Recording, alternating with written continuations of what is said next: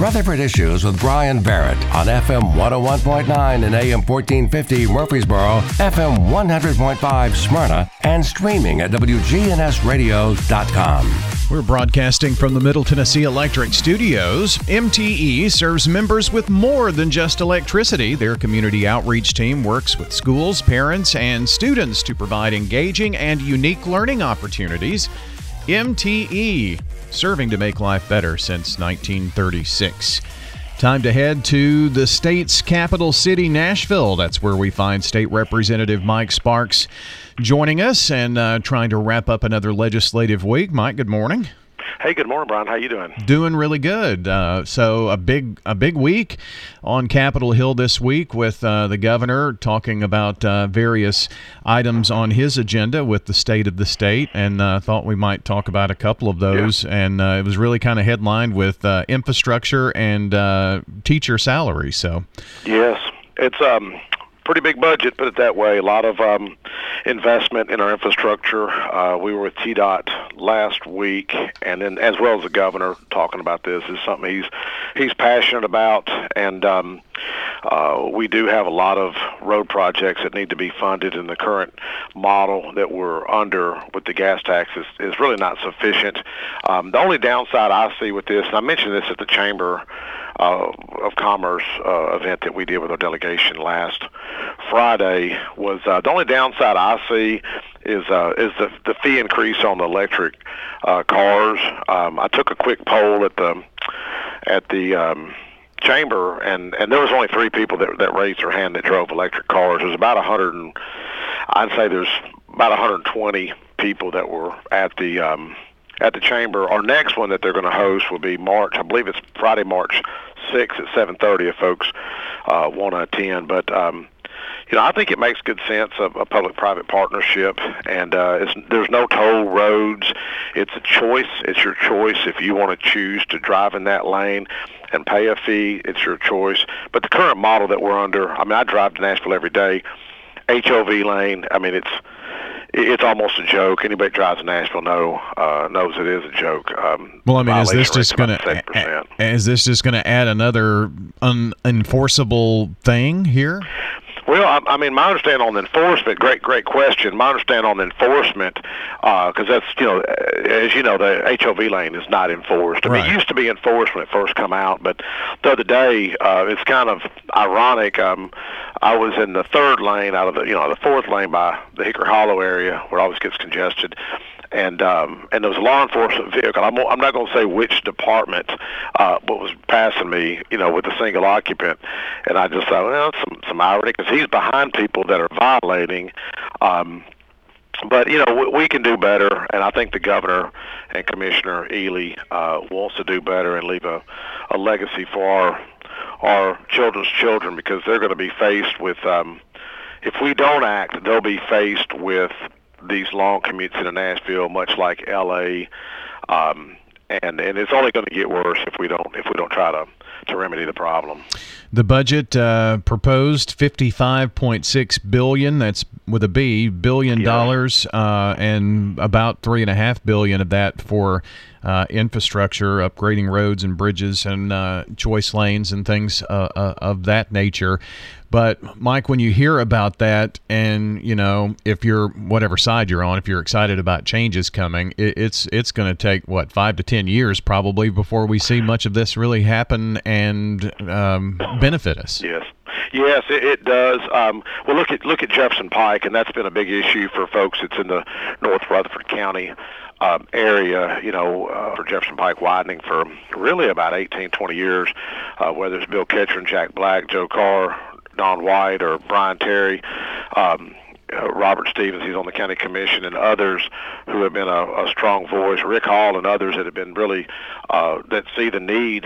And it's taken, I haven't been through there in a couple of months, but I know it's progressing. I know the Secretary of State and I were out there at Smyrna Ready Mix at his new, Mike and Jeff's new facility, 90,000 square foot office building over there, which looks great, by the way. But I think it's another year and a half out, and that's taken roughly 20 years for that project. That's about $62 million. But what is kind of sad, we're seeing the cost of steel, the cost of in inflation rising, and a project that was estimated at 62 may end up being 75, and it's hitting Rutherford County with the cost of schools. I mean, I talked to Mayor Carr and Commissioner Phil Wilson and Ramel McMurray at the Chamber of the day, and I asked with the last school or the last projection of the next high school is going to be 108. I think they're saying it's about 125 million. So it's really unsustainable. So I think what the governor's plan is, it is sustainable for the future because we're leveraging the private sector, and it's the freedom to choose if you want to buy that pass. How they enforce it, I think they're basically using technology, much like other states are doing, where someone probably end up getting a ticket in the mail if they're violating. But we know now we've got so many people that's violating and no one's ticketing it. It's really a hazard for a trooper or Metro to try to pull somebody over from the HOV lane over into the other lane, and then it has another bad effect. It's going to back up traffic. So it's one of them things that lesser of two evils. Probably just them violating is probably more efficient than trying to write a bunch of tickets, you know. Yeah, we're talking with State Representative Mike Sparks here this morning. Mike, I saw something, and I wanted to. I've had this kind of one of those questions I wanted to ask you because I just wonder how you feel about this, but gas tax is one of those things that's really not keeping up with the road needs, and there's something floating around out there to do away with the gas tax and actually just tax you on the miles that you drive. Do you know anything about that? I haven't. We get a lot of you get a lot of bills that get implemented or that's talked about. It's like I heard of. In fact, I just left my friend Joe Towns out of Memphis. We were sitting there chatting on the House floor. In fact, I invited him to come on the radio. I was kidding him; he was scared. And Joe's pretty tough guy, and he'd been on with you a couple of years ago, from the House floor. I think he's got a bill trying to make a holiday after the Super Bowl. Now. And to do away with Columbus Day, I think. It'll probably never to make it to the House floor. You hear these bills, and they'll get some press and that sort of thing. And I'm not disrespecting Representative Towns; he's a dear friend, but and I think it's London Lamar in Memphis. And but to them, it may have some merit. I think the people up here in Rutherford County may not see much merit in trying to create a holiday. It's some of the things get a little crazy, but we'll have about 1,000 bills introduced, so you're going to have some outlier type legislation that gets introduced. I haven't heard that happening. I don't really see that happening. Now, one thing that and it's very unpopular to say, but we bond schools, we bond other buildings. To me, if you've got a high priority issue, much like the interchange we want to do at Rocky Fork Road and I-24, that may not even happen in my lifetime. But that, to me, would be a project that why don't we bond it when we know we could attract some kind of a corporate company to come over there at that whole area and keep people from having to drive downtown Nashville. And going back on the public-private partnership, I remember then Senator Ketchern introducing that language that leveraging the private sector only makes sense, and that's been my position on schools. I mean, why not give parents and students a choice if they want to go to Redeemer Classic Academy? More power to them. If they want to go to Middle Tennessee Christian School, more power to them. If they want to homeschool, let's help them. Let's assist them rather than to continue to build schools and build schools and build schools and tax and tax and tax and tax and fee everybody to death. Our kids can't even afford to live in our own community now. The average home is about $390,000. So leveraging the private sector, to me, is a win-win for everybody. Mike, in the governor's proposed budget, about $190 million for additional resources for DCS, and we've talked about. We spent our last show talking about that, actually. So that probably just puts a dent in it, but at least there's some attention there. Well, it is attention, Brian. And, one thing about WGNS, what I like about WGNS, you don't get any spin. You get the truth. It is the good neighbor station, if you will, because we have to help our neighbors. I mean, Jesus talked about that. I mean, just now that somebody on the floor quoted the Good Samaritan story, and where the Samaritans, stepped up to help when those in positions just simply pass by. But DCS, that I was talking to a lawmaker, our whip, Johnny Garrett. I don't think he'd mind me sharing this on the radio. He sits behind me. I'm on finance, so they're bringing their budget request to us. And I whispered over to him. I said, these are signs of a foundation crumbling in our country. No one sees it as a sign. They just say, spend more money, spend more money. This is unsustainable. When you don't have fathers in the homes, when you have mothers that are addicted to drugs or alcohol, grandparents are raising these kids today, let's get to the root of the problem. And the root of the problem, and the governor's trying to do that. He talks about the family. He talked about the power of the family unit last Monday night. And I love our governor. Great job. And you may not always agree with him. I don't agree with this Titan Stadium. But if he feels it's important, I didn't vote with it. But he does feel important about the family and what DCS is doing. Money's not going to solve that problem. It's hard to keep those employees. One, because of low pay. Two is the stress. But what frustrates me in government, we'll be here 5 years from now talking about the same old problem if we don't get to the root of these things. Mike, also in the budget was several $1 million for, obviously maybe $1 billion. I can't remember in terms of, for fighting crime. When it comes to fighting crime, governor is asking lawmakers for another $673 million, and it looks like we keep adding to that. Yes. Well, it goes back to that same premise, Brian. What happened in Laverne, what happened in Memphis, really is another sign. To me, it's those signs that we've got to be alert to, because, I know people are going to make mistakes, and it worries me for the future of our own community, not just Memphis, because my friend is from Memphis. I was asking about violent crime among teenagers, which is on the rise. I met with the DA the other day and talked about some of my legislation on fentanyl and the young children that were arrested a few years ago, and we had to settle that, $6 million lawsuit the taxpayers had to pay. But they're seeing a rise in, carjackings, murder, assault, rape. We've got to reach these young people, and these things, in my opinion, are more of a threat than probably foreign entities, because our threat is from within. I mean, it's not Russia that's going to rob you tonight or carjack you. If you're in Davidson County or Rutherford County, the next murder is going to be drug related.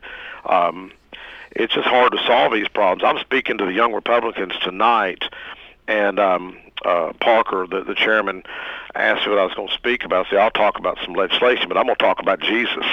I'm going to talk about cancel culture. I'm going to talk about the Constitution.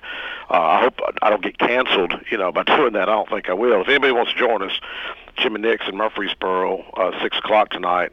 But want to thank Dre Curtis and Caleb West, if I can, Brian, and Jack Bouchard, Harsh Mehta, and Garrett Floyd, and Jabri Harrison for the invite.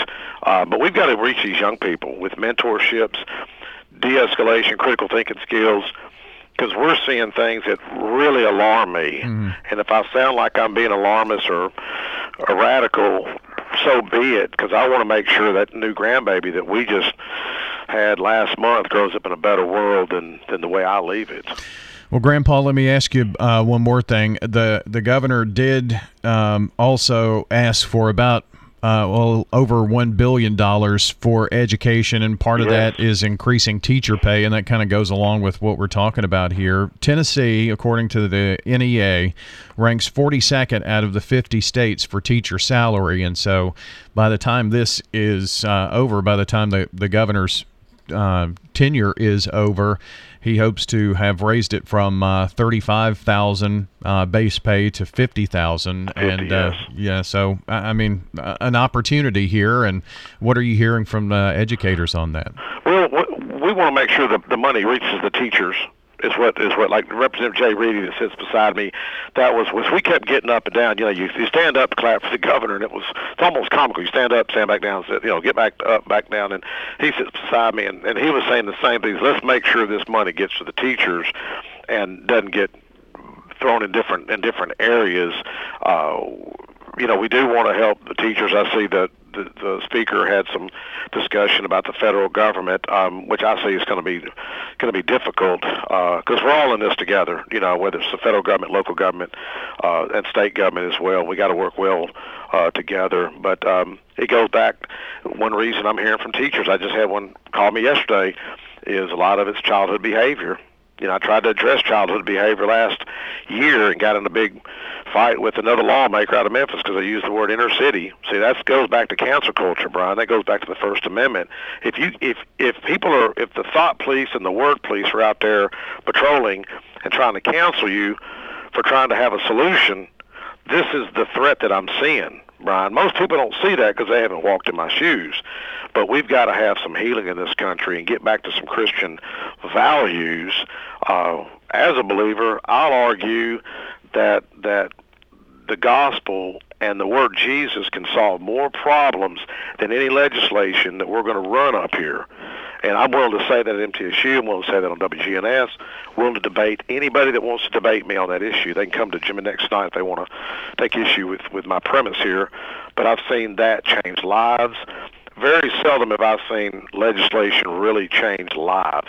Yeah, we can invest in raises, we can invest in social services and DCS, but how do you get parents to be responsible? How do you heal a drug addict? I've seen the gospel heal people from heroin. I've seen them have fathers be responsible, take care of their kids. I've witnessed those things. Brian, you've witnessed that. So we need to be proclaiming that more than we do all these bills and all these budgets, because there's going to be a downturn in the next couple of years. Mike, we got to run. I think it's important that we also mention that money not only get to the teachers, but not go to pad the pay for those in administration and upper and all that kind of thing. Yeah, I'm with you, bro. I got a bill on that, by the way. We ain't got enough time to talk about it. Okay? Yeah. Thank you, sir. Sounds good, man. Thank you for joining us. That is State Representative Mike Sparks. And if you missed any part of our program, be sure to check WGNSradio.com under Rutherford Issues to listen back.